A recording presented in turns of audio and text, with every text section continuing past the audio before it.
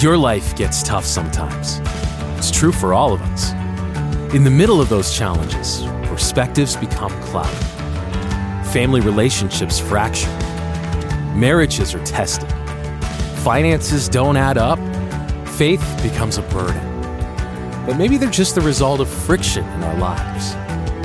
Invite your friends and family to this series as we talk about how only God can clear our vision, guide us through the stress and struggles, and help us see the difference between fact or friction. Hello everyone. I want to welcome you today as we finish our sermon series, Fact or Friction. I hope you have gained some understanding about dealing with different types of friction we experience in our lives. We have discussed how easily our perspectives shift from what is true to what is false due to friction and stress that appears in our lives. Sometimes it shows up in our families, but we are reminded to have the same mindset as Jesus, to humbly respond to those who are closest to us. Sometimes this friction shows up in our marriages and we can find ourselves thinking the worst of our spouses rather than believing the best. Often, friction shows up in our finances as we find ourselves owned by our stuff and driven by worldly things. Here is another area of friction that we are going to talk about today that I believe has the potential of impacting every one of those other areas. This particular area is key to living a healthy life that honors God and blesses others. Today we want to talk about experiencing friction within ourselves. I would argue that the friction that is most dangerous in our lives is not friction with others, but actually in ourselves. We need to be able to say to ourselves, we need to talk. We need to be self-aware. It seems to me that every one of us are one of two types of people.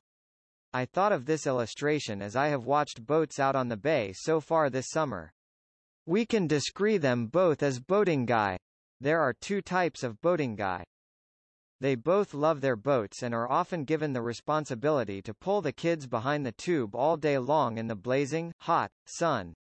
One of these guys pulls the tube full of children with his head on a swivel, constantly looking around at his surroundings and being careful to note who has stayed attached to the tube and who has been launched into the stratosphere by the last wave he went through. This first guy is incredibly aware of his effect on the ones he is pulling and aware of the wake he is creating. Then there is the other type of boat guy. This guy is throttled down and face forward. He rarely looks back to make sure he has not lost his riders somewhere along the way. He is oblivious to the damage that his wake is doing as he speeds through the bay. He is incredibly unaware. You probably know people like this. They don't understand why their marriage is a wreck or why their kids don't want to be around them. They don't understand why their friends are, suddenly, always busy.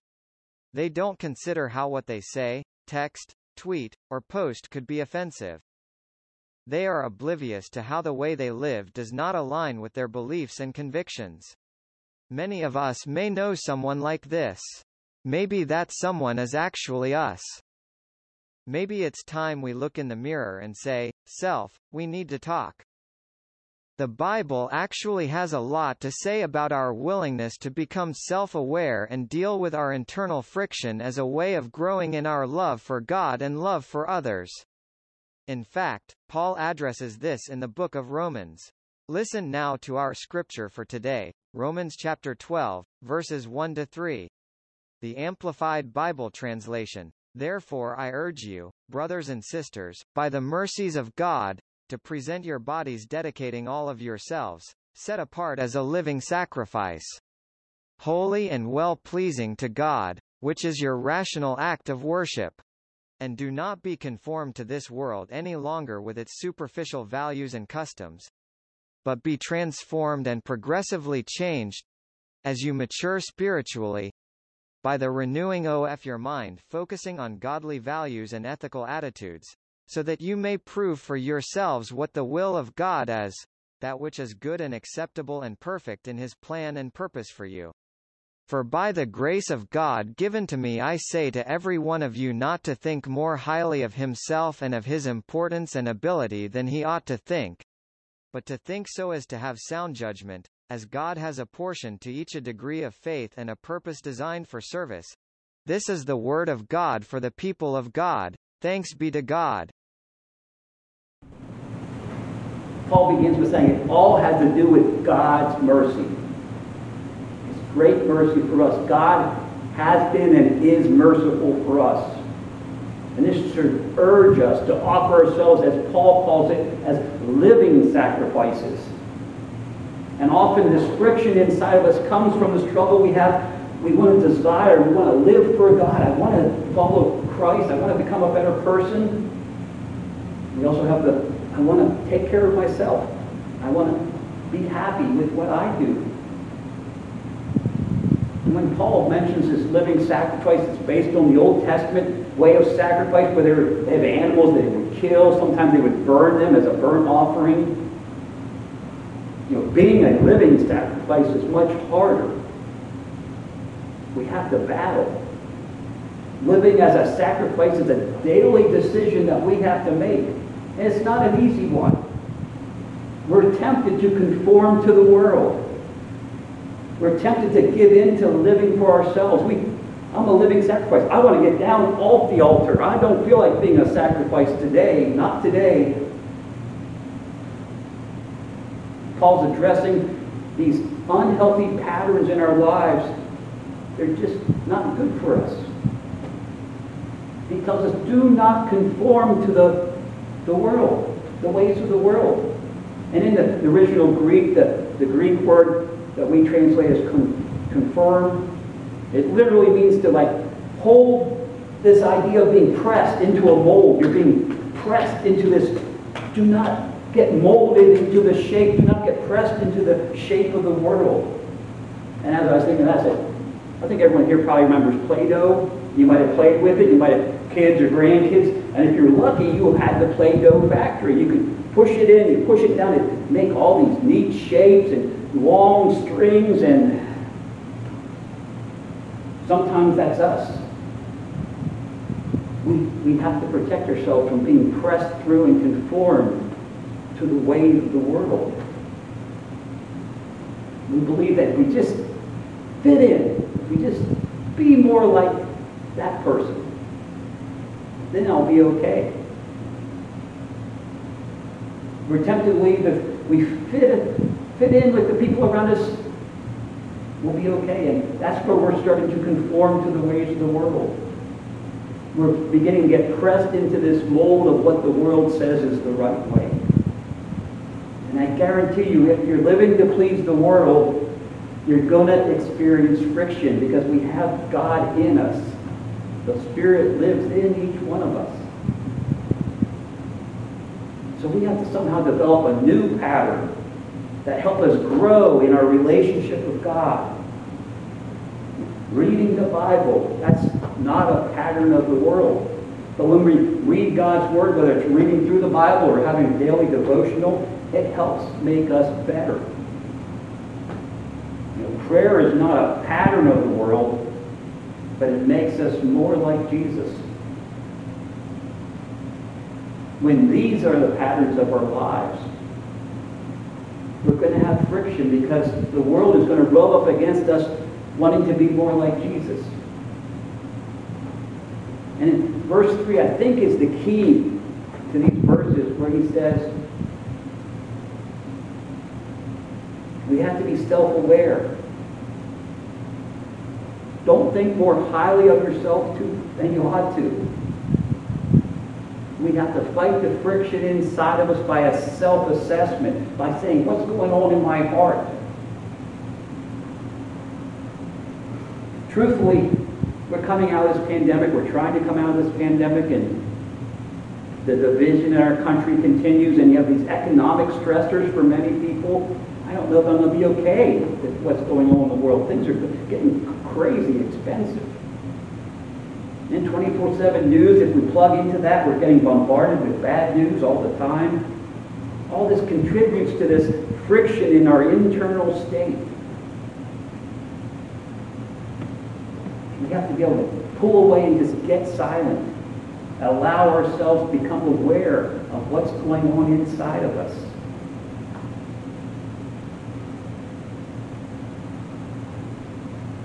A man named Blaise Pascal, he was a Frenchman, a mathematician, man of theology, man of God. In his later years, he said this: all of man's problems stem from his inability to sit in a quiet room alone. We need to take time to know our own souls. This culture is so overstimulated, so busy at times. We sometimes get so preoccupied, we really have the time or take the time to just quiet our souls so we get to know ourselves. So some people, being busy, overstimulation, preoccupation are strategies to not have to do the hard work of working on the inside of us.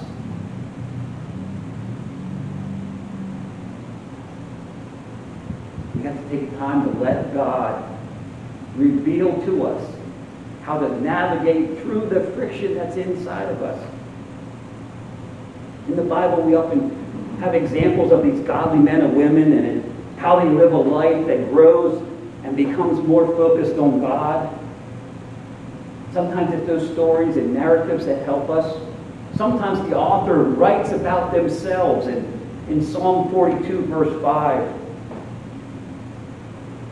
They wrote this: "Why are you in despair, O soul, O my soul? Why are you in despair, O my soul?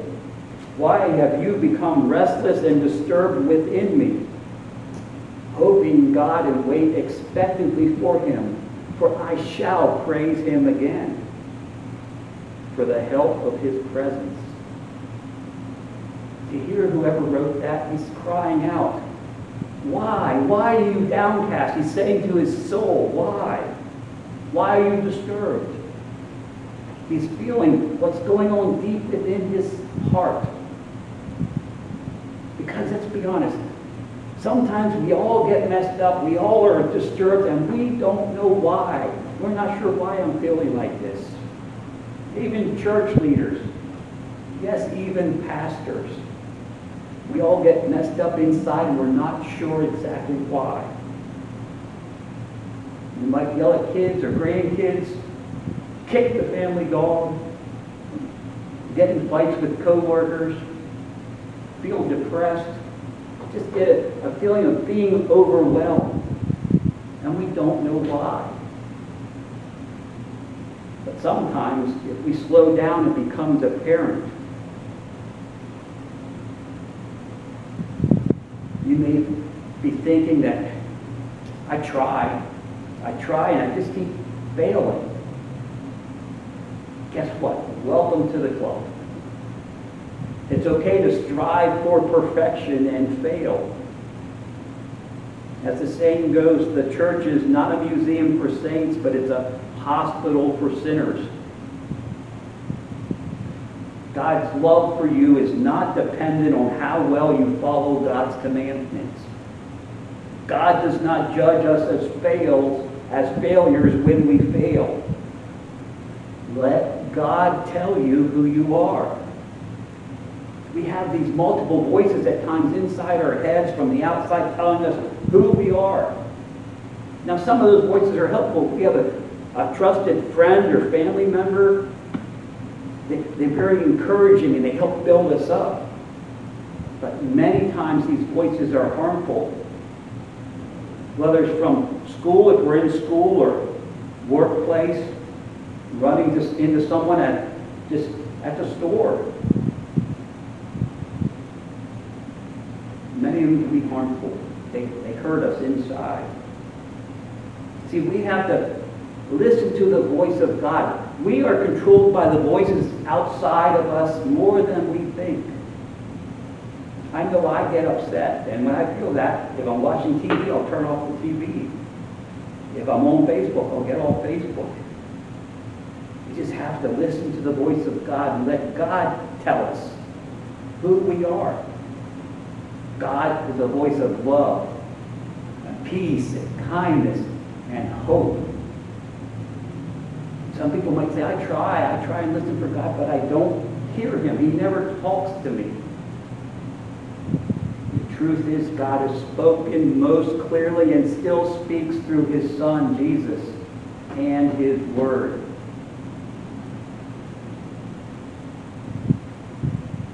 David, you want to read the scripture? Memory verse is Hebrews chapter 4, verse 12 in New King James Version. For the word of God is living and powerful and sharpener than any two-edged sword. For the word of God is living and powerful, sharper than any two-edged sword. If you're experiencing friction within yourself, I would recommend turning down those negative voices around you and turning to the voice of God and diving into his Word. Here's just a few things that God says to us and about us. Tony, if you want to go ahead and read your first one. Ephesians 2:10. For we are his workmanship, created in Christ Jesus for good works, which God prepared beforehand that we should walk in them. Ephesians 2:10, God saying, we are the workmanship of God, and he created us to do good works, which he planned beforehand. They're already laying in front of us. We are the workmanship of God. Go ahead and read your next one, Tony. 1 Peter 2:9.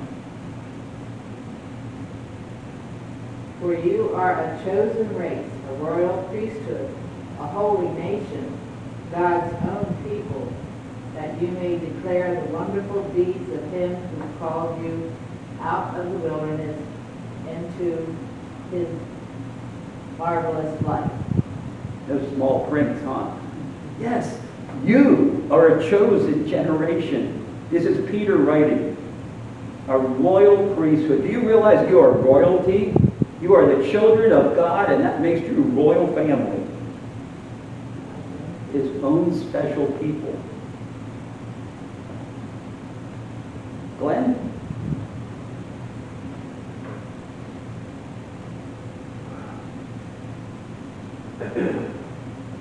Yes, I'm reading a verse out of 2 Corinthians, the 5th chapter, the 17th verse. And God's word says, therefore, if anyone is in Christ,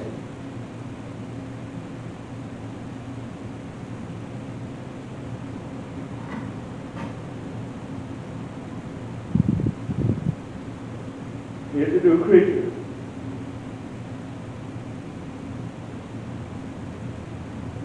The new has come. Amen. The Word of God is powerful and active. If anyone is in Christ, he is a new creation. This is renewal, a constantly new creation, God working in our lives. The old things pass away, and the things become new. And Sue, you want to read your verse? Romans chapter 8, verse 1. There is therefore now no condemnation for those who are in Christ Jesus. There is no condemnation to those who are in Christ Jesus, who do not walk according to the flesh, but according to the Spirit. We don't have to be guilty about anything we do, because Jesus is not going to condemn us. If you heard one of those verses, maybe you have a special verse at home, I say cut it out. Put it on your bathroom mirror if you need to. You need to have God speaking into who God says you are, not what the world says you are. Here's why it's so important, I believe. See, what we believe impacts how we live. And how we live impacts who we become. The friction within is the key to becoming all that God wants us to be. This dysfunction, when it pops up in our lives, it starts somewhere. And it often starts with us just being unaware of what we believe about ourselves. And when that happens, these false beliefs, they spill over into all areas, all these different areas of our lives. And if you were looking at the trajectory of your life, if you're to play things out on this path you're on, where would you end up? Where would you be? If it's not where you think God would want you to be, perhaps you need to just begin believing about what God says about you. God wants us to all be aware of this internal life, this heart that we have, and let Him work within us. You know, this journey we're on of our lives, the journey of our faith, it's meant to be an ongoing journey of growth in knowing and experiencing Jesus Christ in our lives. And we can only do this through and with God's grace. May you experience freedom from friction with your families and your relationships, your finances, and within yourself. May you allow the Spirit of God to transform every area of your life, and may you honor Him in how you live by allowing God's net, this net that God has. When we fall, God's love and grace and mercy is going to catch us. Amen.